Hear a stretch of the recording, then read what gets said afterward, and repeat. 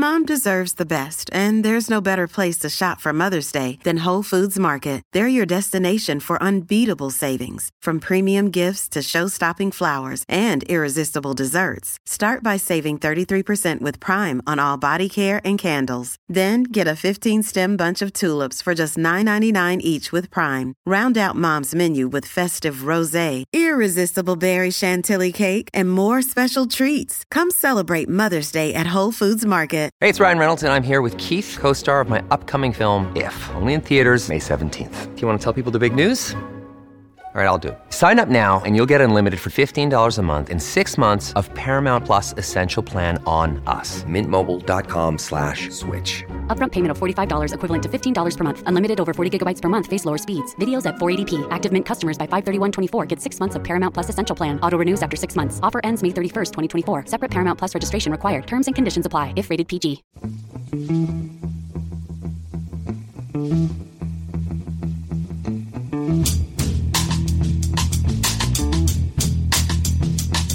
Hello and welcome to The Price of Football, the show that looks at the money behind the beautiful game and would love to make a topical reference to the Christmas matches, but can't because we're recording this on the 23rd of December. But let's just congratulate Wilf Zaha on his unlikely hat-trick, just in case. I'm Kevin Day, and down there in the bleak mid-Sussex is Kieran Maguire. How was your Christmas? Oh, no, you can't answer that, Kieran. How can you? We haven't had it yet. I just realised I've written down how was your Christmas, and it's the 23rd of December.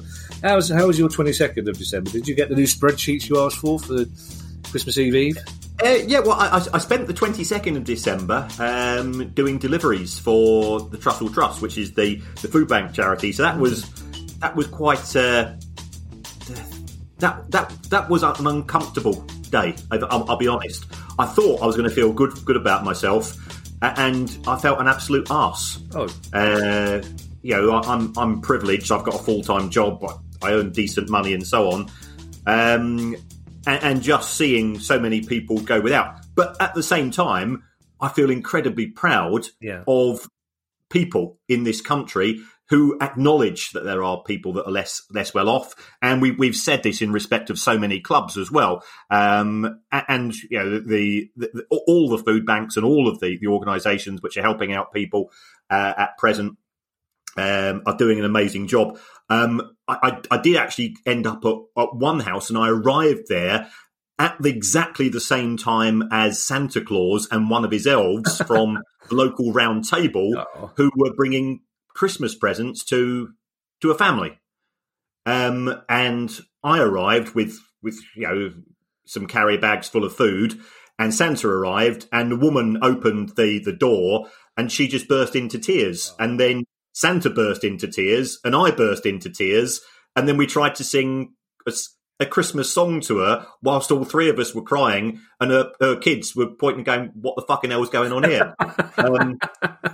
So it was a very, very bizarre experience, but it does, at a time when I think we've lost faith in many facets of society and the people who are in charge. On a ground level, people are doing amazing things, and lots of people connected with football are amongst those as well. Yeah, I apologise. I'm genuinely welling up there, Kieran. It's a wonderful image, and you're absolutely right in what you're saying. And there will be many people who tweeted us to give examples of what their club and their fans are doing. We had so many tweets that we simply haven't had time to read out every single club. But just take it from us that we say thank you to every football fan who's doing things, and thank you to everybody, as Kieran says. The vast majority of the people in this country and in Europe and in Africa and Asia and the rest of the world are decent people who just want to get through the day and help other people. So, well done, you, Kieran. It's all getting very South London gangster emotional here, Kieran. Yeah, in a way that, family, your family. It's questions day, and the first question is from an Ali Day in Norbury. And it says, "Are you?" And it says, "Are you going to be recording that pod all day? You're going to help me with the Christmas shopping." I'm helping the world, sweetheart, as you know. Our first question, I genuinely am welling up there, Kieran, but that's let's blame the Baileys. Our first question comes from Brian O'Connor. Brian O'Connor says, I was wondering how academies work in England, especially Premier League clubs. I hear that players like Scott McTominay have been at Man United since they were 5 years old, although he puts in brackets, the source for this is Wikipedia, so huge pinch of salt required. I'll say, as according to Wikipedia, Price of Football is a village in Wiltshire, and I'm 17. Brian says, is it possible that a player could be at a club from the age of 5? 5-year-olds can barely tie their shoelaces. How can they be promising footballers? Are academies self-funding through membership or free to attend for local people? Right. In terms of academies, a player or a child, let's be honest, a child can only formally join an academy from the age of 9. And then at that point, a single club effectively has them from an exclusivity point of view.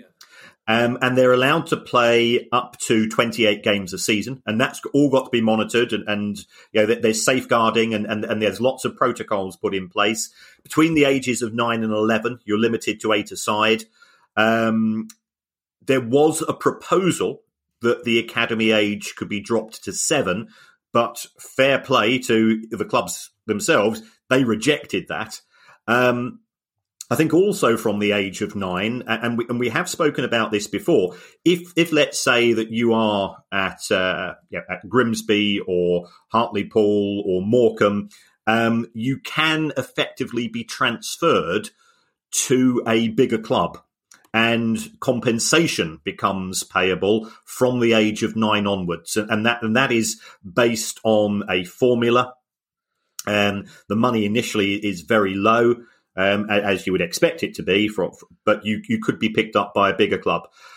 Now, below the age of 9, clubs are allowed, this is my understanding, they're allowed to operate what's referred to as development groups. I have seen people as young as 3 at development groups. Holy shit, really? Yeah. Now, the issue with the development group is that there is no exclusivity. So you could go from Arsenal to Spurs to Chelsea to Palace to West Ham in London, if things of this nature. So that's, and I think what the clubs hope is that if we put on a good show for the parents, then if they start, if we spot something, if we see something we like at the age of 3 or 4 or 5, then if we treat the kids well and we treat the parents well, then they're going to carry on, and hopefully they're going to sign for us when they reach the age of 9 and the academy system kicks in. 9. In terms of nine's too young as well. It's just carry on. Sorry. Yeah, and I think in Germany they've put it back to 11 now because they don't feel comfortable in the Bundesliga. In terms of funding, the funding comes from the clubs themselves. So you don't have to pay to join. Now, at the same time, many football clubs have summer schools and things with which they will charge. But the kids that come along to the development groups and the academies, they are spotted normally by scouts who are looking at kids' football taking place in parks and so on. And they'll say, come along. Remember, 99.9% of these kids are not going to become professional footballers. Yeah. But there are things which make you feel a bit uncomfortable. Yeah, I don't like the idea of a 9-year-old child being treated in effect as a commodity, which they as soon as they enter the academy system, that's what you are. You're a commodity. The chances are that you're not going to have a career as a professional footballer. There are implications for education because sometimes the kids' heads can be turned. Sometimes the parents of the kids' heads can be turned as well. And I'm certainly aware of, I'll use the word no more than incentives are sometimes given to parents. No payments are allowed, but, we are aware of incentivization of encouraging kids to go to individual academies. I'll say no more than that. Yeah, because clubs are very clever and very aware that parents' heads are quite easily turned with the promise of incentives, shall we say, Kieran? Yes. So, I'm aware of promising players or promising kids, and a job then gets offered to one of the parents at a company indirectly connected with the club. These things take place. Let's not be naive. At the same time, the academies themselves are, in the main, extremely well run. They have to observe FA and Premier League and EFL protocols. They have to have commitments in terms of education and things of this nature.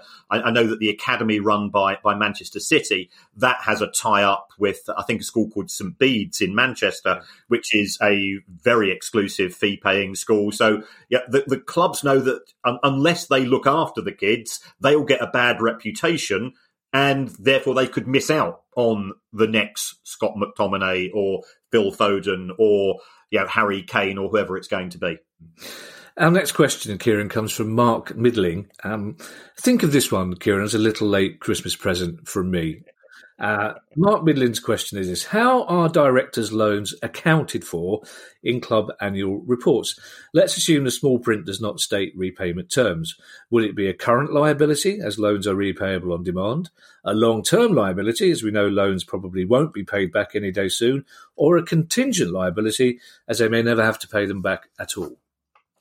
It won't be a contingent liability. A contingent liability, for people unfamiliar with the phrase, is where there is a less than 50% chance of the obligation being taken up by the other party to repay.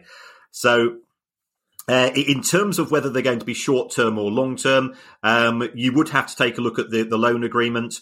Normally, they will have either a fixed date of repayment or they will have a notice period. So I know in respect of one club owner, he says that the loan is always repayable 1 year and 1 day after the club's year end. So it will always be a non-current liability, which if you're doing analytical work and working out certain financial ratios and metrics, is of benefit. But what we are seeing in respect of quite a few clubs is that they're converting loans into shares. And the advantage of that is that with a share, it never has to be repaid by the club. So therefore, there is no loan at all. Okay. Matthew Markstone says, at the end of the most recent transfer window, Southampton reached an agreement with former record signing Guido Carrillo to terminate his contract and allow him to move to Spain on a free transfer. When an agreement, in inverted commas, is reached to terminate a contract, what happens to the rest of that contract and the money he's due to be paid? Is the player paid some or all of what is owed, or is it down to the individual agreement? When is it in the club's interest to seek such an action? Is it just a way of getting a player off the books? Southampton, in theory, will have to go and pay Carrillo the remaining 6 months or about 8 months of his contract. He joined them in January 2018 on a 3.5-year deal. The estimated cost at the time was 19 million quid. He played 10 games for them, didn't score, didn't look like scoring by all accounts either. And then he spent the next 2 seasons back in Spain on loan. That didn't work out particularly well either, because the team he was at, which was Legon, was subsequently relegated. So Southampton terminated his contract. If they terminate the contract, they must pay the remaining financial commitments. And they might still be paying him on a monthly basis. He's now gone to Elche in Spain, whose financial circumstances compared to Southampton's, they will be on tiny money. One of the benefits to Southampton of doing this, they will be making some savings. So first of all, if Carrillo goes back to Spain, then Southampton no longer, of course, become responsible for his medical and physio bills. It could be that they were paying for his accommodation in Southampton until he found himself somewhere. Sometimes, or they might have been renting out a place on his behalf. Those costs will be saved.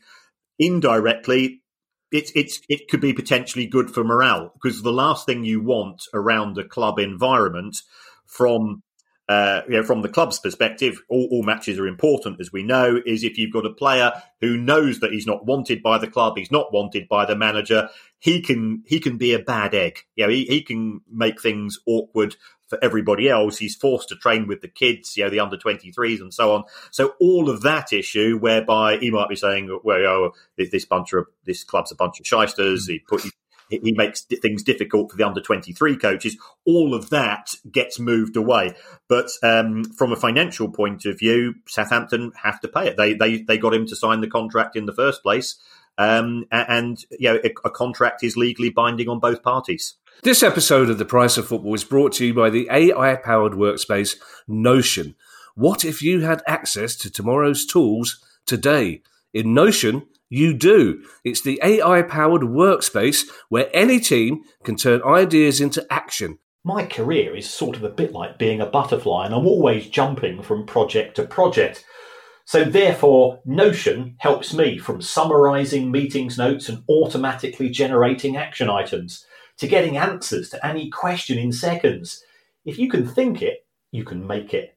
And Notion is for everyone, whether you're a Fortune 500 company or a freelance football finance lecturer. You can try Notion for free when you go to notion.com/priceoffootball. That's all lowercase letters, notion.com/priceoffootball, and start turning ideas into action. That's notion.com/priceoffootball.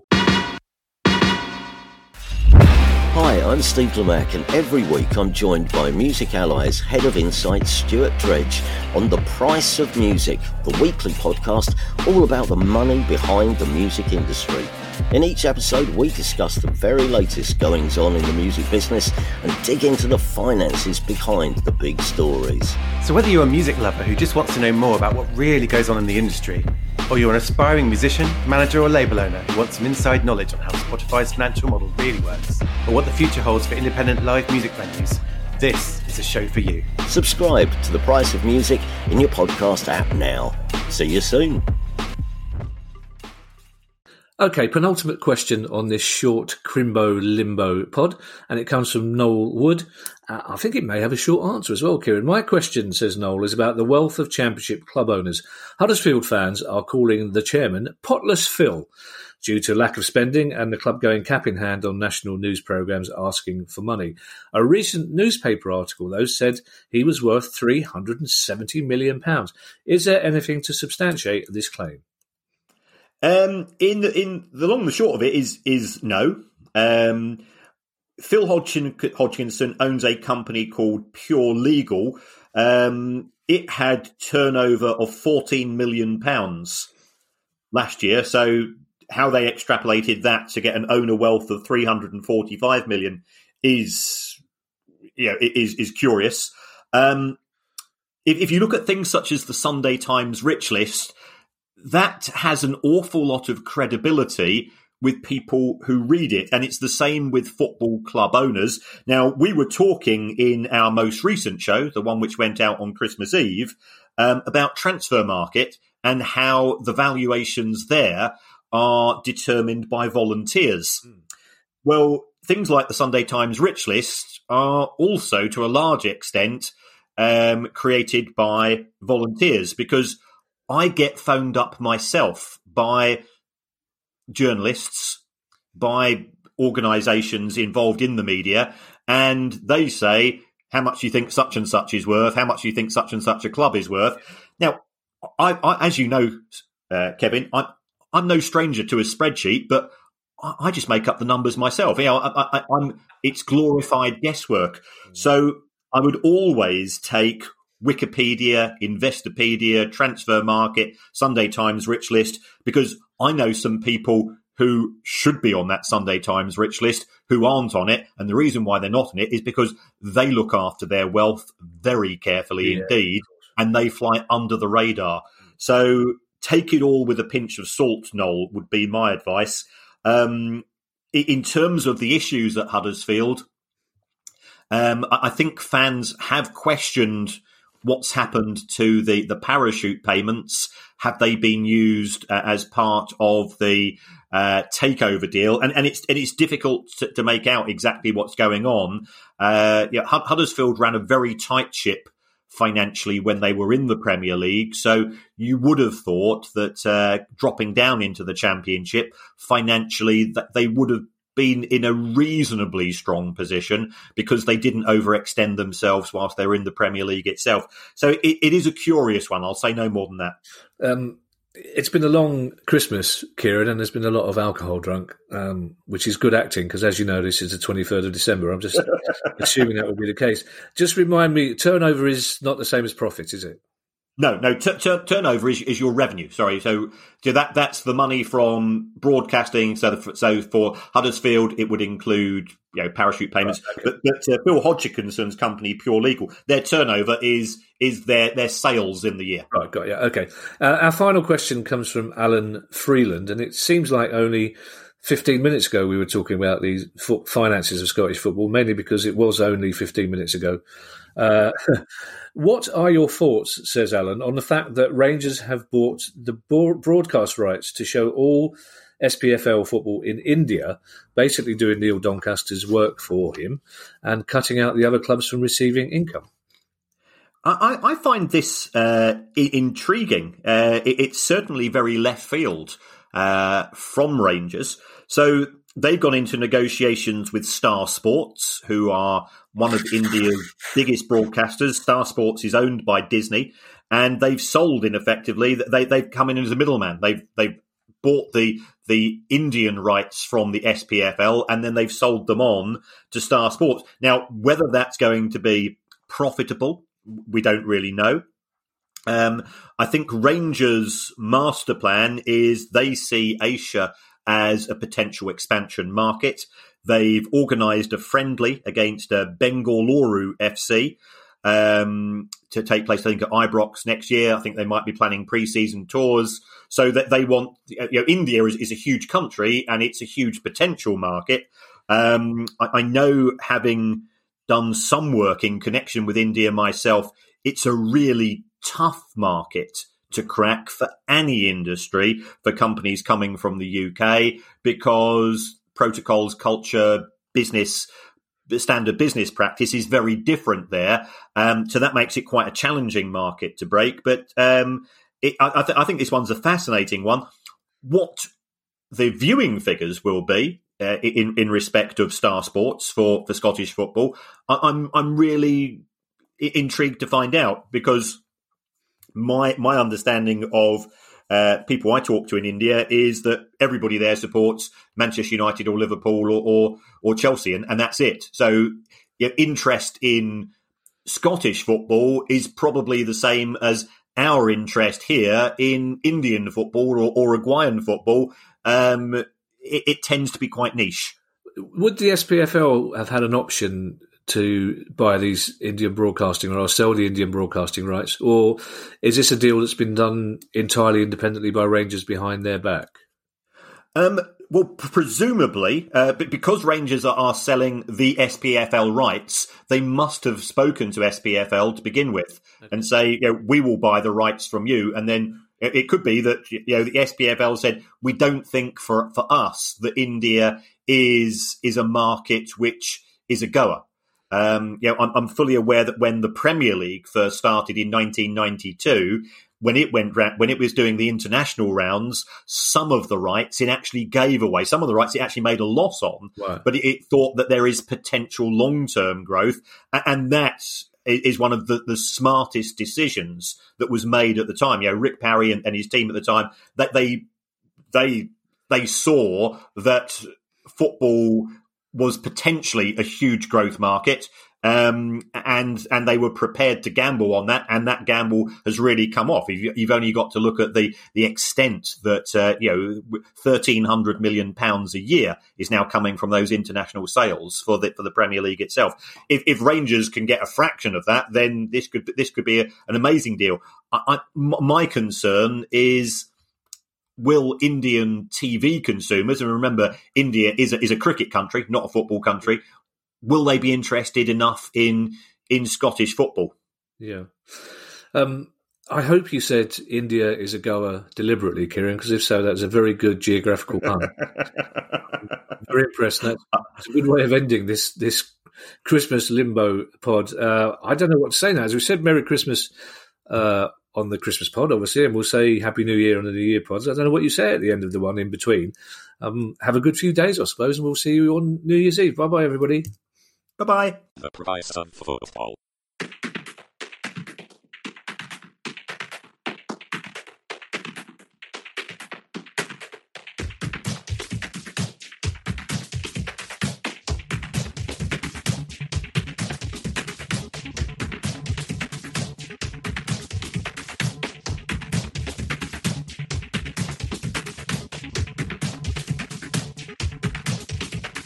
The price of football.